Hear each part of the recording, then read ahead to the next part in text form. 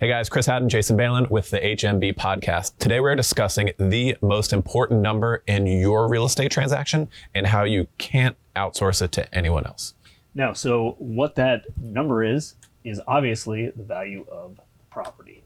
Now, I can't believe to this day that so many people reach out to me. I talk to them on a regular basis, and they just don't know what the value of the property is based on what they're planning to do. And we're going to back up a little bit because there's a few different values of a property that you really need to obviously determine.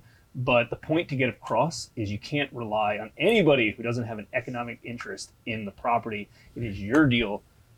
You're making the money. You, or maybe a partner or something, you need to be able to clearly figure out what that number is going to be. So let's back up a little bit based on the different types of real estate numbers and values that you need. So obviously, if you're a wholesaler, if you're wholesaling a property, you need to figure out what the value that a buyer would pay for that property, that a real estate investor would pay for that property. That's the number one number. What are people paying for the stuff over in there? that particular spot? If you're a landlord, you need to figure out what the value of that property is going to be when it's occupied, when it's rented out, not when you just go in there for the first time and necessarily renovate it, because you know that as soon as you renovate a property and you throw a tenant in there, that property is just going to go down in value a little bit. And you might think that's crazy, but that's the truth, because what happens is you have a brand new house and then you throw a tenant in there, they're going to have wear and tear. There's going to be some additional remodeling that needs to take place. And also, depending on the type of residential or rental property you own, if it's one unit or multi-unit, you may have to figure out some sort of kind of income approach based on your rents that are in place to determine that value of that property. So that's for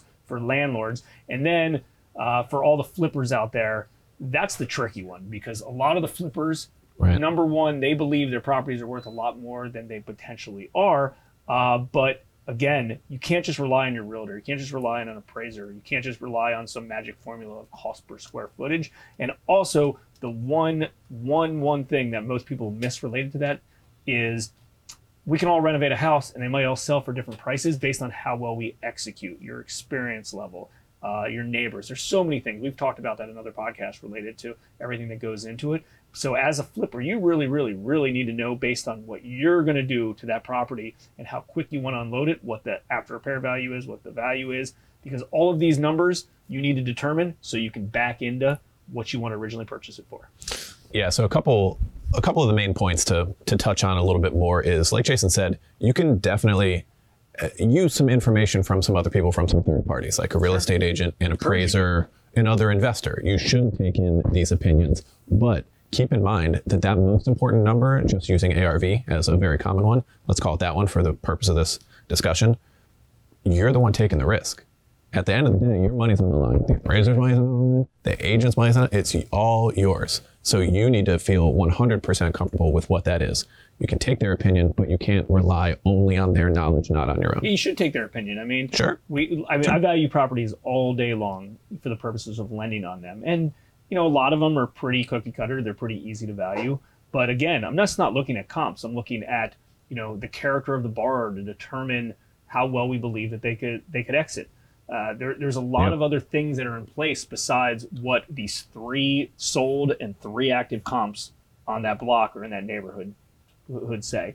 And let's be honest, you could ask a real estate agent, you can ask an appraiser, you can ask a partner, you can ask whoever, and chances are they might give you different answers, right? Real estate investing is speculated to begin with. And listen, if you can't wrap your head around a deal, then you might not just want to do that deal, you know, unless you really, really know and you're really, really comfortable on what that property is going to end up selling with. Like I said, like we look at a lot of properties on a regular basis, and 80% of them are kind of pretty cookie cutter, so they're easy to value. But those other 20%, I'm always asking for opinions of other local knowledge people, or just running it by someone else just to get a second look on it. But the big factor that so many people miss, and an appraiser's not going to tell you this, or a real estate agent's not going to tell you this, is it has to do with what you're doing to the property and how well you, as a real estate investor, is going to execute. That is such a big thing.